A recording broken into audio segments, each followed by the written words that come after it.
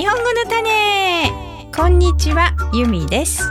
このポッドキャストは日本語を勉強している人のために作りました。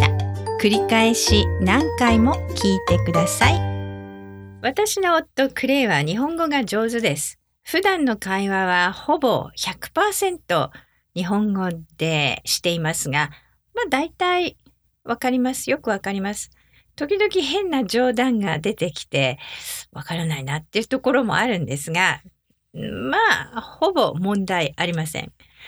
しかしながらたまに英語から日本語に訳したんだろうなというような言い方をすることがありますし、私はとよく言います。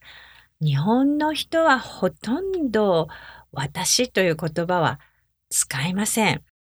よっぽど何か会議か何かで自分しか言えないことを言うみたいな時に私はこう思います。政治家さんなんかそう言いますよね。でもそういう場合しか使いません。だから私はとか僕はとかそういうのを連発されると子供っぽいなとか日本人じゃないんだねというふうに感じてしまいます。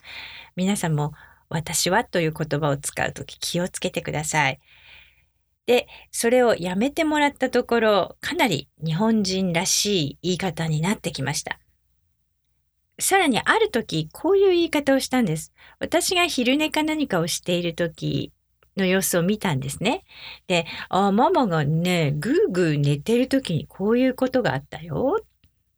で、なんか日本的な感じがするなと思ったんですが、今までの言い方と違ったのは、ぐーぐー寝ているという言い方をしたところなんです。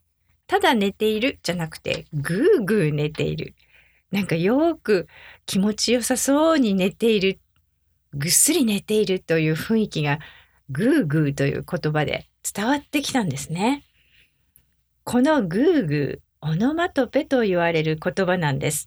日本人らしさがぐっと増しますから、皆さんも会話で使ってみてほしいなと思います。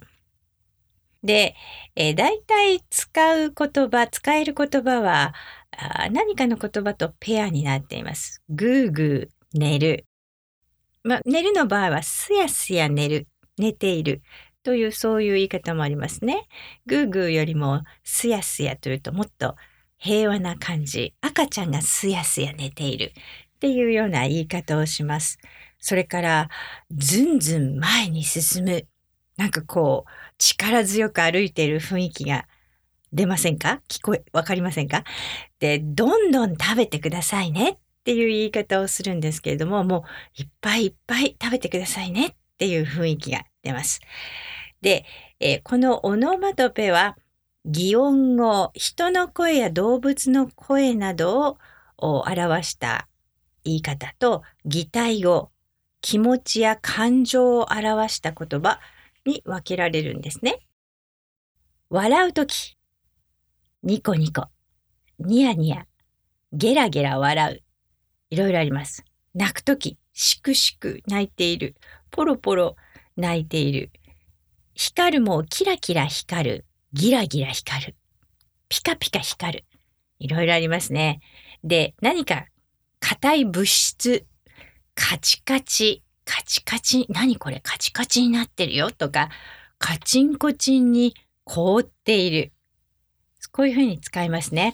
雨が降っている様子なんかも、雨がザーザー降っているっていうのと、雨がしとしと降っているというのでは微妙に違うんです。この、オノマトペなんですけれども、次回もう少し詳しく説明してみたいと思います。とても日本的な言い方ができますので、ぜひ使ってみてください。